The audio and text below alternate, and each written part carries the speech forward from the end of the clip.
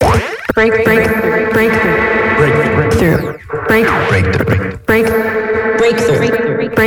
You are now listening to Breakthrough News.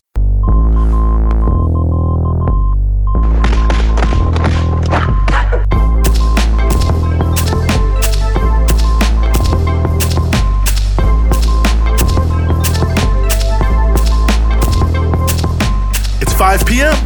You're listening to Breakthrough News, and this is The Punch-Out. We're following the news all day so you don't have to, giving you everything you need to know about what's in the headlines and what should be. And yes, we are back with you here on The Punch-Out Monday, the 15th of 2021. 15th of February, I should say. Very happy to be with you here to start off your week, as we always are. And we'll be with you here at 5 p.m. Eastern Standard Time every day this week, again, as we always are. Plenty here for you coming off the weekend here on the show. Going to be talking about the 2020 election. Yes, that's right. Still something to say. This time about how expensive it was. The answer is very expensive. The most expensive. In fact, we're also going to be talking about the island of Haiti, where massive resistance to a dictatorial regime there continues. And it has continued for about 2 weeks very strongly, but continued this weekend in a huge way. We're going to be talking about protests there. On yesterday, that is. But before we get to either of those two important stories, we want to turn to the issue of COVID-19 and the New York Times, who twisted the truth, you could say, in order to smear China.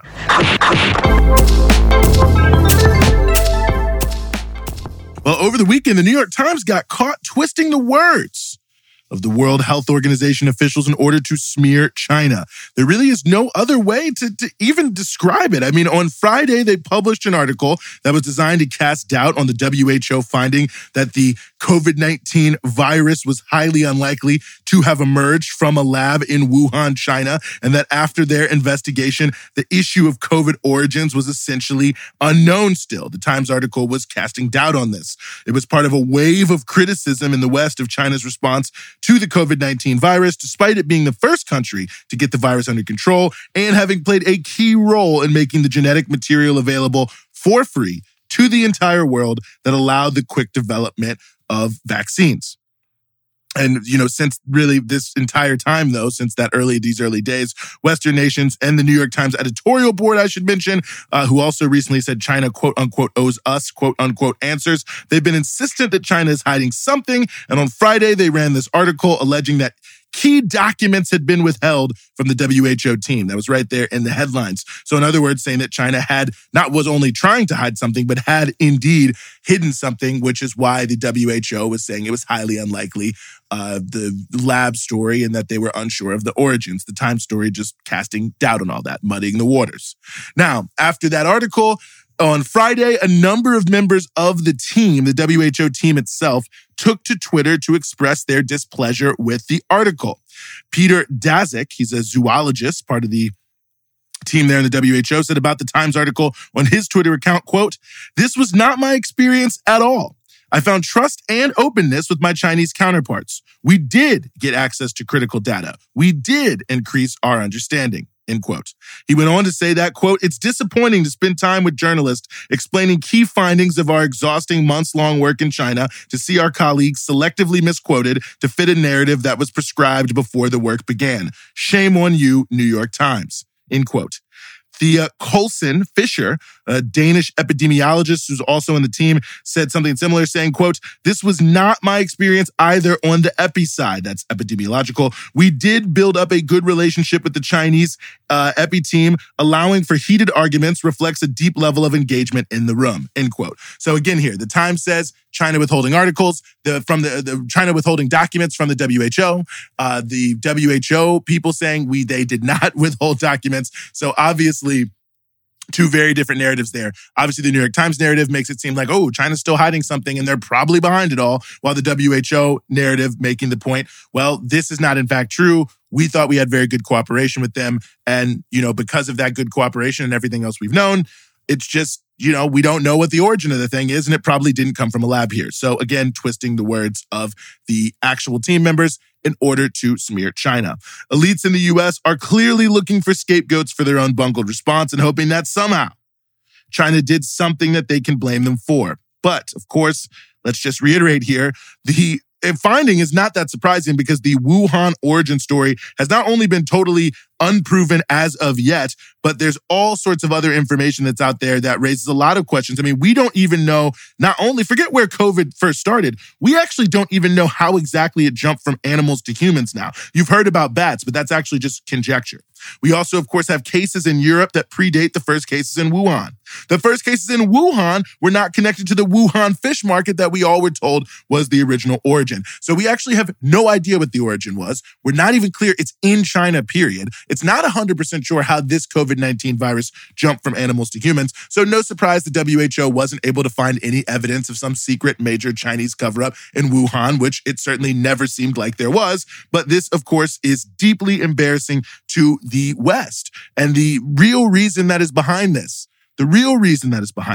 is an attempt to pin blame on China, to assign blame here, to create the perception that China's political system, which the Times deems as quote-unquote authoritarian, is not, in fact, superior to the Western democracies. And that, yes, they got COVID wrong, but China's hiding things. They're not explaining things. They did a bad job too, so they can't claim that they're any better than us. It's political. But as the WHO team members themselves, who once again are saying that the lab story, that it emerged in a lab in Wuhan, is highly unlikely, and saying that, again, we don't know where the origins were, so we can't just say it's China or Wuhan specifically. They are saying the Times assertion and other people's assertions to the contrary are, in fact, not the case, that there's been good cooperation, and that ultimately these rumors and lies are just that.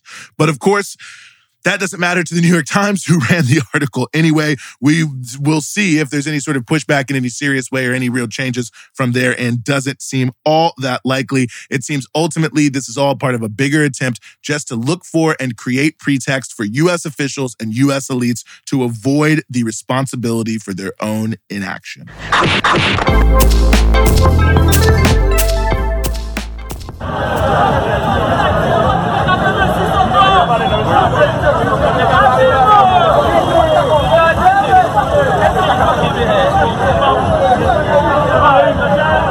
Well, those were sounds from massive protests in Haiti's capital of Port-au-Prince yesterday.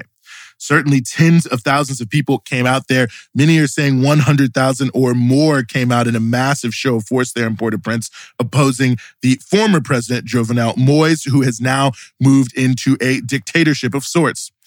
Protests were suppressed by various police tactics, including the firing of rubber bullets, by the way. Some demonstrators wore red T-shirts that said in Creole, "Revolting Slave." So it gives you a sense of the tenor and the tone there. The protests come as the latest in 2 weeks of very intense resistance here in Haiti, part of a process that actually began in 2018 against the rule of then-president Jovenel Moïse. After Moïse and company were caught looting billions of dollars in development aid from Venezuela, Moïse started to lose quite a bit of support from huge chunks of the population, to such a degree that for all of last year, he just ruled by decree. He essentially just dissolved parliament.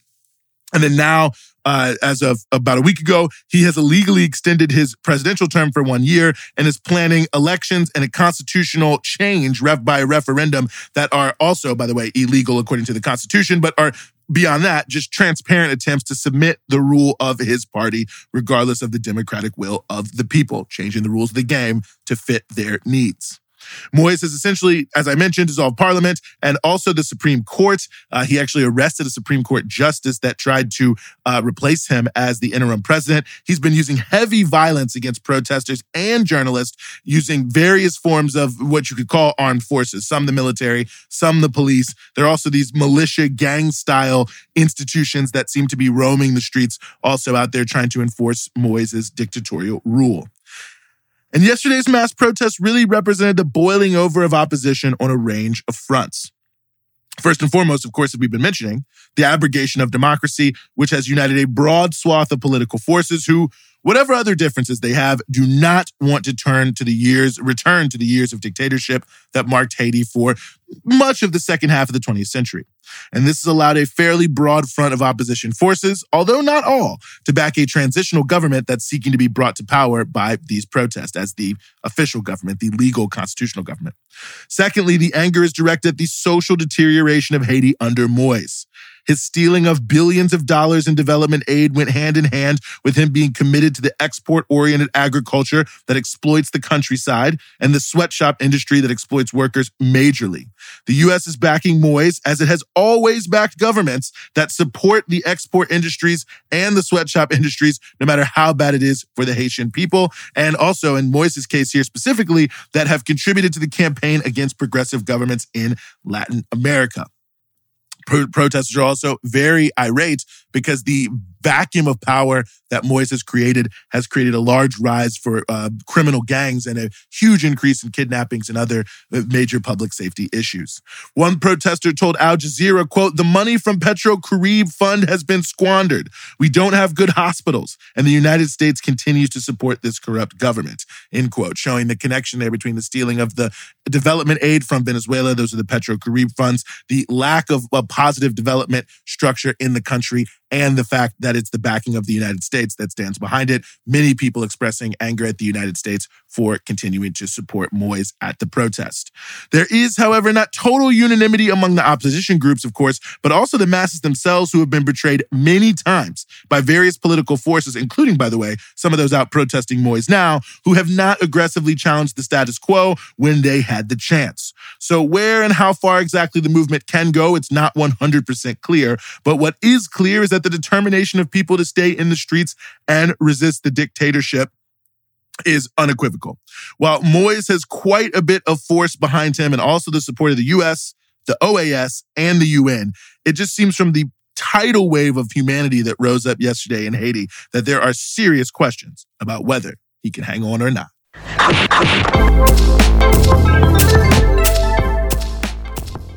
Well, it's official. The 2020 election cycle was the most expensive in U.S. history, breaking the record held by the 2016 election cycle. I'm just going to go out on a limb here and say I bet that 2024 will probably set a new record.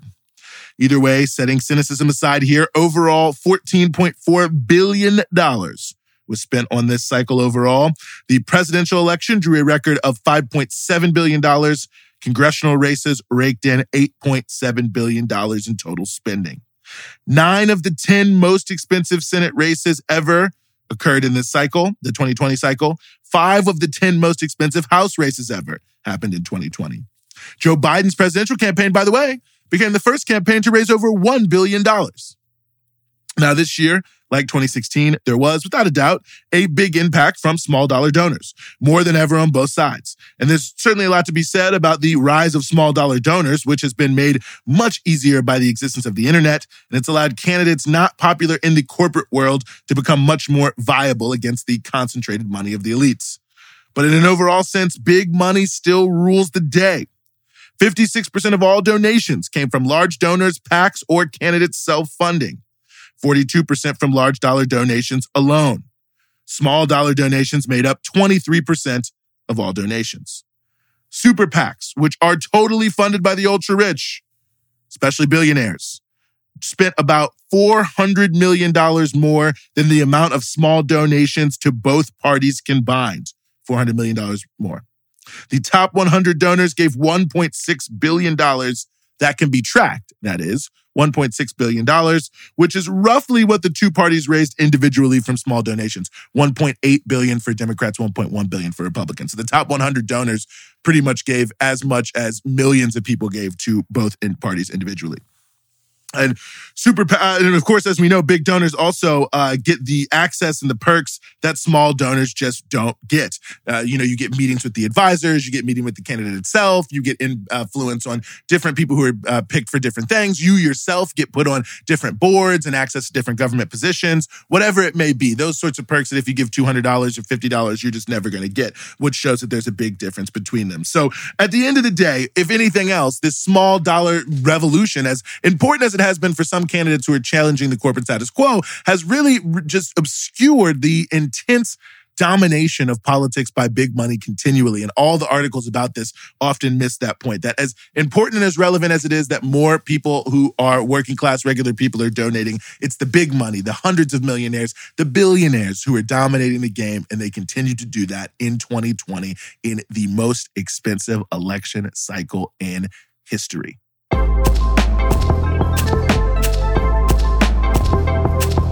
That's the Punch Out for today. We're with you Monday through Friday, 5 p.m. here in New York East Coast Standard Time, 2 p.m. in Los Angeles Pacific Standard Time, and 9 p.m. GMT. And of course, you can support everything we do here at Breakthrough News at patreon.com/Breakthrough News. It's your patronage that keeps all of our offerings here at Breakthrough News moving forward. And of course, you can check us out across all your social media platforms, Instagram, Twitter, Facebook, at BT